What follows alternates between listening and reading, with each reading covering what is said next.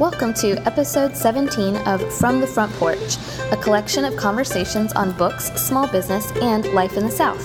Today I'm joined by my friend and co-owner, Katie Chastain, and we'll be chatting about shopping local, the future of retail, and what we're reading right now. Hey, Katie. Hey, Annie. Can I just tell you how excited I am about this podcast? These are all the things I love to talk about. This is a fun topic, and I thought you would enjoy chatting about this today. Absolutely. So let's talk about shopping local. We live in a town that is pretty devoted to local shopping and local eating. Tell me about shopping local in Thomasville specifically. Okay. Well, one, I think our downtown pretty much covers, I like to think of it like all of your basic goods. Yeah. So the one that is missing a little bit is our grocery.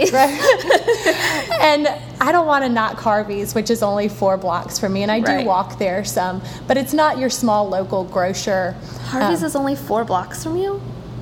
That might be a stretch. It might be 6. I was about to say, it's longer, I thought. Well, maybe 6 or 8. Regardless, if anybody is listening, I would love a grocery store downtown. I've been advocating for one for like a year and a half since we moved here. I think that's the biggie. I mean, Annie texted me at 9 o'clock last night, just almost in tears because she couldn't find a dessert that she could buy downtown. We specifically, so here in beautiful Thomasville, Georgia, we had the most beautiful spring day yesterday. Yep. And I was able to go home at 5:30, and I read on my front porch, and I cooked dinner for the first time in, I couldn't tell you when. And then Jordan and I looked at each other at about 8 o'clock, and we said, let's walk downtown to Grass Street, which is our local coffee shop. And so we walked down. We were so proud of ourselves for like doing all these things. And we walked to Grass Street, and they were closed for cleaning at 8 o'clock. But they also do sometimes close a little early, I think just if traffic is slow kind of thing. But we walked around, and we teased. No, please do not take offense if you're a Thomasvillian, but we teased that the tagline for downtown Thomasville could be where your grandma shops and eats, because it's the hours. It makes sense based on the typical clientele in Thomasville. And some of the restaurants are open later, but they're the more high-end. We were in our walking, our jogging clothes, and I don't know, wanted a cookie. Which is why one of my goals in life is to recruit more people who go to bed around 10 o'clock to live downtown. We would have stores that stay open. It's true. I think if there were a need for it. And even, so we wound up driving to Dunkin' Donuts. I'm embarrassed. Yeah, you should be. I am. And then, so we went to Dunkin' Donuts, which is a totally different experience. But interestingly, we are fairly regular patrons of Dunkin' Donuts, and weekly, like weeknights, they're open till 10, but they've now changed that to 9. Oh. So I think people just don't get out, and it's not like we are night owls, but I was desperate last night when I texted you. I was like, where can I get a cookie in this town at 8 o'clock? I don't know. And I told her Harvey's, but I guess she didn't take that seriously. Should have walked to Harvey's. What was I thinking? But okay, so grocery store. So other than a grocery store, I mean, you've got your drugs downtown. Yep. You've got your clothes downtown. You've got your hairstylist downtown. Your exercise place. Yeah, pretty excited about. Have you seen? I've seen the new Live Young Thomasville. Yeah, we'll link to their Facebook page. They look like they've got some cool stuff going on. Yeah, at bar classes, yoga. Hopefully, they used to be in Meta. At Meta, right? Okay, yeah. And I've heard they do a great job. Hopefully, maybe now that they're on Jackson, they could be a little more affordable. Yeah, and they've got such big space. I'm secretly hoping that too. So fingers crossed, because that'd be really fun to walk to. I don't typically exercise except walking, so it'd be nice to add. I'm there too. So something to the regimen. Maybe a yoga class would be good. And you've got the coffee shop, and you've got tons of restaurants and wine and bookstore. You've got a bookstore. So yeah, our downtown is pretty great. Yeah. We're pretty spoiled, really. Right. And, people, the main complaint I hear about shopping local is that it's more expensive. Mm-hmm. And I agree, it's more expensive. The cool thing about that is I feel like it requires some discipline. And that's what I appreciate, is that you don't end up with as much stuff. No. But you have to save it. So I feel like then you enjoy it more. Yeah. Well, even last night I would have eaten 1 cookie instead of 3 donuts. I'm serious. Like, it's a small thing, but the reality is I didn't really want 3 donuts. You really ate 3 donuts? I ate 2, and 1 is waiting for me at home. Oh, God.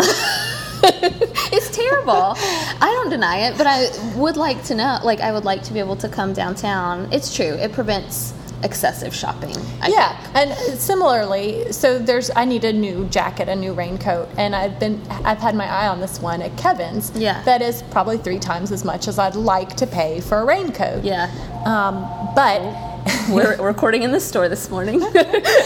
some anxious book buyers calling in. That's wonderful. But anyway, I could buy the same jacket online for $60. Yeah. But I really think, I need to pay the price to keep that store downtown, and so right. And that's what you have to think about. Mm-hmm. So the reason we even talked about doing this topic to begin with is I just finished the book The Localist by Carrie Rollwagon. She is an author from Birmingham, Alabama, and she self-published this beautiful little paperback book about her years spent shopping locally, and she gave herself a couple of cheat days or times that she could use. So I think she wound up one of her not so great local experiences was at the local movie theater.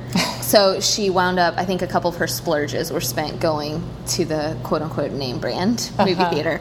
But otherwise, she devoted a year to shopping locally, and she said it's more expensive. There's no denying it. There's no arguing about it.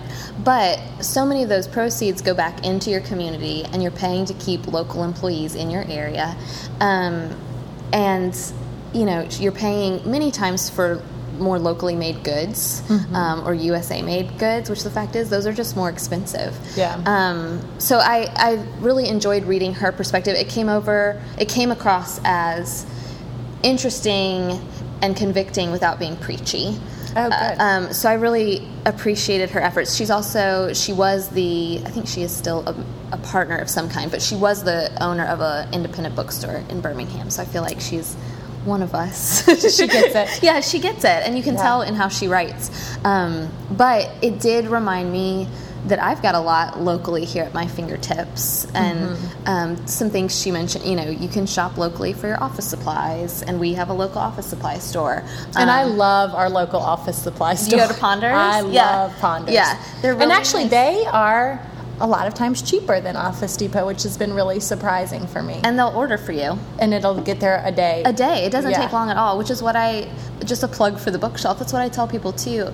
It takes us 2 days to get a book in. And I think it actually takes Barnes & Noble a full week now. Right. But aside from that, one thing shopping local, so you mentioned that it prevents you from shopping in excess. I think it prevents us from too high of expectations, meaning we live in this instant world where we don't have to wait for anything. And why do you need the book today? And I understand, school projects or whatever, that, no judgment there. But it's interesting to me the immediacy with which we need stuff. Yeah. And why do you need stuff right now? Yeah. And I think it's because we shop online and Amazon will send us our products in a box from a drone, and now they deliver on Sundays, and you don't have to wait. There's no waiting involved. Yeah. The author who wrote Paradox of Choice, I recently read an article by him about things being good enough, and how that helps to look at things as not expecting or wanting the best. Takes a lot of stress off of us. If we just accept that it's good enough, and why do we need it to be? We spend so much time agonizing over our choices. Isn't that a Greek philosopher? Didn't they say the great is the enemy of the good? Oh, I haven't heard that. Okay. Look at me pulling out the store notes. You'll have to reference which Greek philosopher that is. I'm pretty sure. I just read that in a book, a fabulous book I'm reading, which we'll talk about later. But I will find that quote. The great is the enemy of the good. I like it. And one of the other reasons, other than the Localist author is coming to Thomasville. Yes, we are so excited about that. So I finished The Localist. It came across, I keep referencing on this podcast that I actually find a lot of great book recommendations through Instagram, of all things. So this book came across my Instagram, I guess through maybe friends from Birmingham. And anyway, so found this book, ordered it for the store, bought myself a copy, finished it in a day and a half, and felt so incredibly known. Have you just ever read a book where you thought, yes, she understands? And so sent one to my dad, and immediately emailed her and wanted to know, hey, can you come to the bookshelf? Cool. And she is graciously coming to see us in April, I think right before Rose Festival here in town, so I think that'll be really fun. She is going to do a signing and a talk So we'll actually get to hear her speak about her year-long experiment, and maybe the book is full of real-life economics about why shopping local is better for your community. So I hope she's going to speak to us about that a little bit, and maybe tips for shopping locally, because she would know. So, yeah. So speaking of real-life economics, if you look at my Pulse news feed, it's kind of inundated with articles from Entrepreneur and Inc. and Forbes. And I think because we're at the beginning of 2015, or I think we're still sort of this is the first quarter.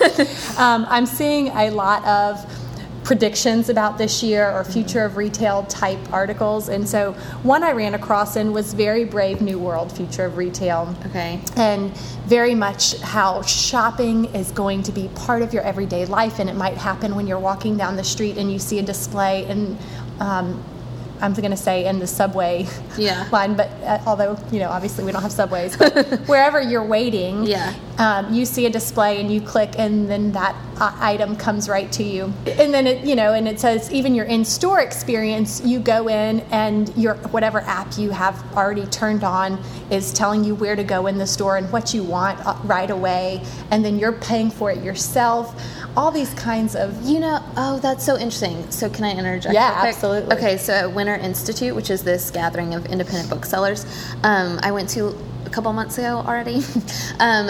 They mentioned, one of the ladies was like, well, we're going to try at our bookstore just our booksellers having squares on their cell phones, and then people don't have to wait in line and check out. We can just check them out throughout the store. And of course, her bookstore is probably bigger than ours, but I thought, what is the big deal? Like, can't people wait in a line? Like, that was baffling to me. So I thought that was just, I don't know, I couldn't believe, okay, so now we're going to meet people. In a bookstore, I want to browse. Or somebody posted on their Twitter account the other day that Goodreads, which is run by Amazon, I did not know. So Goodreads, now there's a scanner part on your app where you can scan the ISBN of a book in a bookstore, and it'll put it on your Goodreads app, and then inevitably you'll buy it electronically or through Amazon. And I thought, we are completely missing the point, aren't we? Maybe I'm just holier than thou in my little book seller. No, I totally agree. And it's easy to say, I think,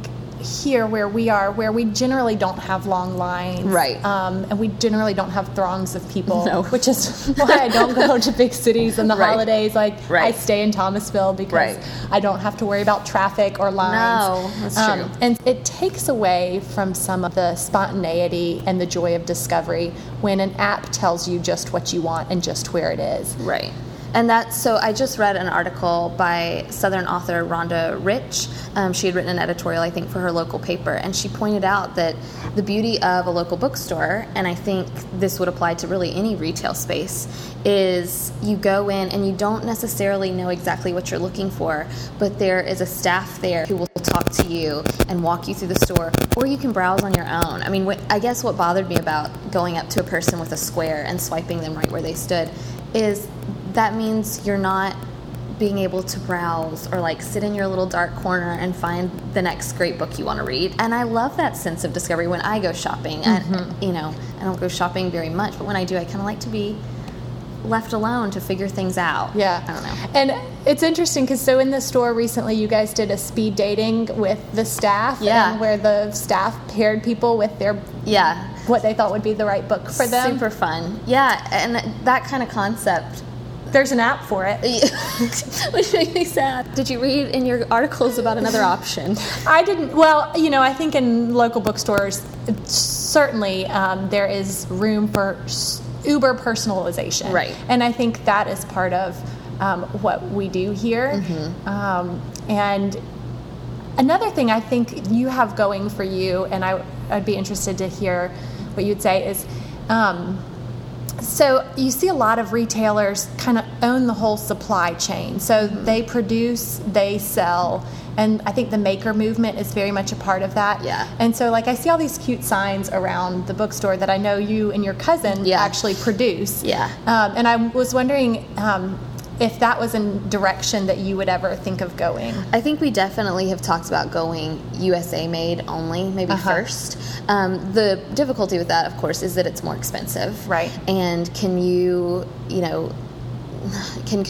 consumers follow you if you just strictly reduce yourself to USA made only. And the other thing here at the bookstore is we're trying to appeal to a wide range of folks, so not just people who can afford USA made only stuff. But I do love, we've carried Maggie Willman's beautiful products. She's a local artist in Tallahassee. Right now, we've got a local artist, Katie Gentry, who makes our fun beanbag chairs and our teepees in our kids section, and those have gotten a great response. Right. And interestingly, so for example, and I don't think Katie Gentry will mind me telling you this, so her beanbag chairs retail for $50. And they're adorable. They're beautiful. She does a great job, washable, fully lined, blah, blah.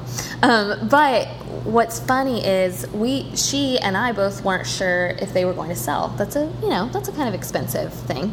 But when you tell people, hey, a local artist made this, and you explain who Katie is and what she does and what she's passionate about, generally, especially at Christmas or the holidays, here we're coming up on Easter, people are like, oh, that sounds great. Right. Once you explain that there's a story behind that product. Right. Yeah. Yeah, and then this is where the internet can be so helpful and technology can be so helpful, is once you do produce that product. So if you are writing the book and selling the book, then you can sell it in your local store, but then also add on some extra cash by selling it, worldwide. Right. That's great. In my spare time. In your spare time, if you could just write the next great American novel. And I think you could also design a great card line. So that would be really fun. And that is one thing so Ashley Sherlock has done some beautiful paintings for us, and they go really well, and it's fun to tell people, hey, my cousin made that. Or it's just kind of nice, and people like that. Right. When there's a story there, people like that. Yeah. So can we talk really quickly about independent bookstores and the future of them? So we've talked about retail and what that might look like in the future. But everybody I talk to seems to think independent bookstores are dying. And when I tell them I took over an independent bookstore, they look at me like I'm a crazy person. Yeah. And they've been saying this for 20 years. Right. Well, what was very funny was at Winter Institute, John Green, he gave this wonderful talk that was just super inspiring, but multiple times he said, this is the most pessimistic group of people. You've been saying your industry is going to die for years, and it's still here.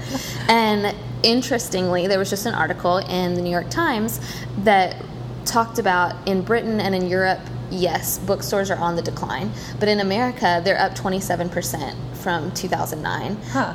There are more of them, and their profits are pretty good.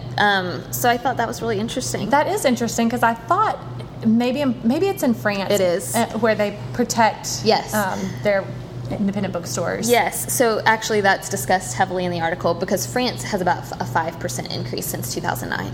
Okay. And it talks about their governmental protections and things like that. But I thought 27% since 2009, that's pretty great. And then most bookstores reported huge sales this past quarter. I mean, not Amazon-like sales, but... Right.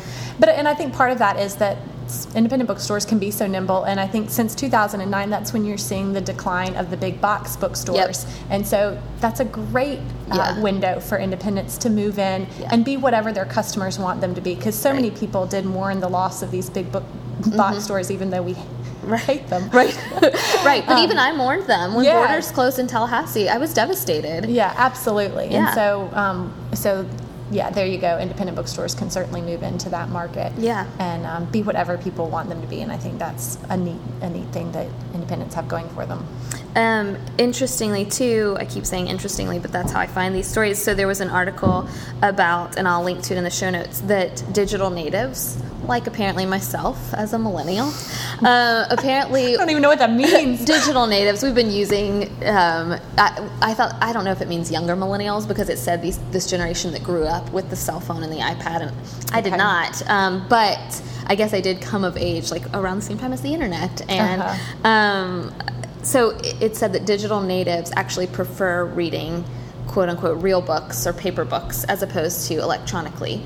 So this idea that people my age only want to read e-books is actually a myth, that this hipster millennial generation actually prefers to shop for books that you can hold and to touch and smell, and I thought that was interesting. That all of a sudden makes me like you millennials more. You know, we're a likable bunch if you get to know us, and if you don't just believe all the rumors you read. If we look past your beards. And flannel. But anyway, I think you would really like millennials if you just got to know us. Okay, I think it's time to talk about what we're reading right now. Woohoo! What are you reading right now? So on my nightstand right now is Heart of Palm by Laura Lee Smith.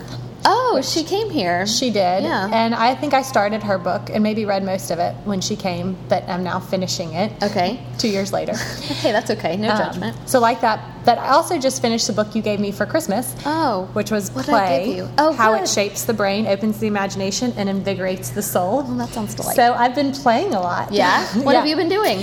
Well, you know, it's actually, so it's also helped shape my class, which my students have really enjoyed. Yeah. Because I'm trying to incorporate more play Yeah. into lessons. So that's fun. But one of the neat things that it talked about was your play history and finding your play history. Oh. So it tells you to spend a lot of time kind of ruminating on your childhood.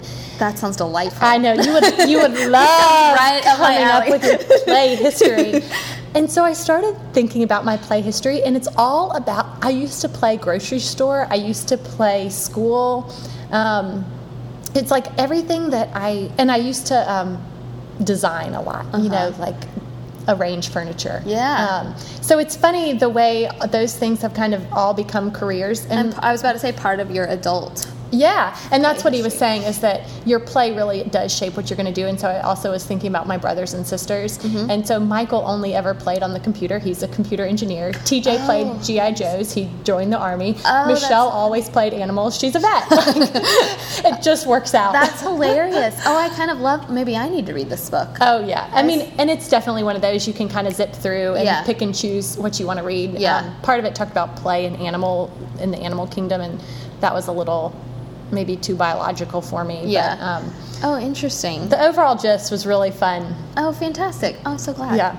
What about you? What are you reading? Okay, so I actually have had a wonderful reading month so far, and you are going to be so proud of me. I tell Jordan that I think Katie judges what I read, and you don't mean No, to. I'm always amazed that you read so much. But you frequently act surprised when I'm reading a certain kind of book. Trashy. No, I don't read trashy ever. You can go ahead and judge me if I do. No, I mentioned last month that I read Smartest Kids in the World, and you were shocked. Well, this month I have read Ghetto Side, which, there you go. But it was fascinating and sad, and I'll give a review later this month. But I can't wait for that. Yeah, it was really good. But I just finished that one. It's on the New York Times bestseller list. But the advanced reader copy that I just finished and loved was called Everybody Rise by Stephanie Clifford. It's going to come out in August. But it's kind of in the same vein as J. Courtney Sullivan's Maine, Maggie Shipstead, Curtis Sittenfeld. Like, it's just right in that same genre, and I happen to really I just love those books. Right. And it was a nice read to read after Ghetto Side, because Ghetto Side is nonfiction, and it takes place in Los Angeles County, and it's kind of about gang violence and relationships with the police and things like that. Really light. Yeah. So it was nice to read Everybody Rise. And then I'm reading another advanced reader. I believe it is called In the Woods, but I'll look it up. But it's about an Italian professor who studied Dante, and then his wife died in a car accident very young, and he used Dante to guide him through his grief. Oh, wow. And Jordan and I love Dante, and we've been to Florence, and I learned briefly the first few pages of Dante in Italian, and so I love reading this. In a future podcast, you must read. I still remember parts. I still have it memorized. As when we got back, we went with a group of like 8 people, and we got back to our college campus, and we couldn't remember most of like basic Italian, but we had memorized these first few passages of Dante, so we would walk around quoting that to ourselves and acting like we were having conversations. Smart. I know, really nerdy humor. But it is another, rarely do I read advanced reader copies in a row that I really am excited about. Oh, don't you hate it then when they come out 8 months from now? Yes. And then you have to wait 8 months to recommend them? Yes, because then I feel like I haven't read very much. Because Right. people will be like, what have you just read? And I'll be like, well, something you can't. Yeah. But if you wait till August, it'll be worth it. Wow, Ghetto Side, that seems so relevant to all the conversations going on about policing right now. It's incredibly relevant. I think Michael Connolly did a blurb on the back or on the front of the book that said everybody should read this book. Yeah. And I mean, it took me a few days to get through it because it's heavy subject matter. A few days. Sorry. That's just annoying. But it was really... I do think everybody should read it. It's important. It's an important book. Oh, good. Yeah. So I'm just writing down all of these recommendations. Can't wait to pick up those. Okay, another one that I'm reading right now, because now that Reese, our 4-year-old, is getting to the age where she can sit through books, we are tearing through the American Girl books. I'm so proud. So we have read all of Molly, and now we're into Samantha, and it would not be a stretch to say that I cry more nights than I don't. But it's such a flashback to childhood and to remember the emotions of childhood. Yeah. It is so fun. Yeah. And these are the books that, like, I tell her, okay, just one chapter tonight, and then we're on our 3rd chapter, and I haven't even realized, and it's like, Reese, you forgot to tell me you had to stop. That's wonderful. So it's been really fun to read those. Oh, how fun. Those are some of my favorite. When my mom and I, which is so, how fun for you and Reese, but when my mom and I talk about me as a kid, I just flew through those American Girl books, and she would get so frustrated because she wanted to read them too, and I would read ahead, or and it's fun to talk about those things now, and I miss them. They've kind of revamped American Girl now, and I love those historical. The books. history is amazing and has led to so many conversations. I mean, we've gotten so into World War II and London and bombings and really great stuff to talk about with a 4-year-old. Nazi Germany. I'm so proud. So, how fun. Okay, so that, I think, is our episode this week. As usual, you can follow us on Instagram and Twitter at BookshelfTville. And you can find our show notes on iTunes and at our store website, www.bookshelfthomasville.com. Thanks, Katie. Thanks. Bye.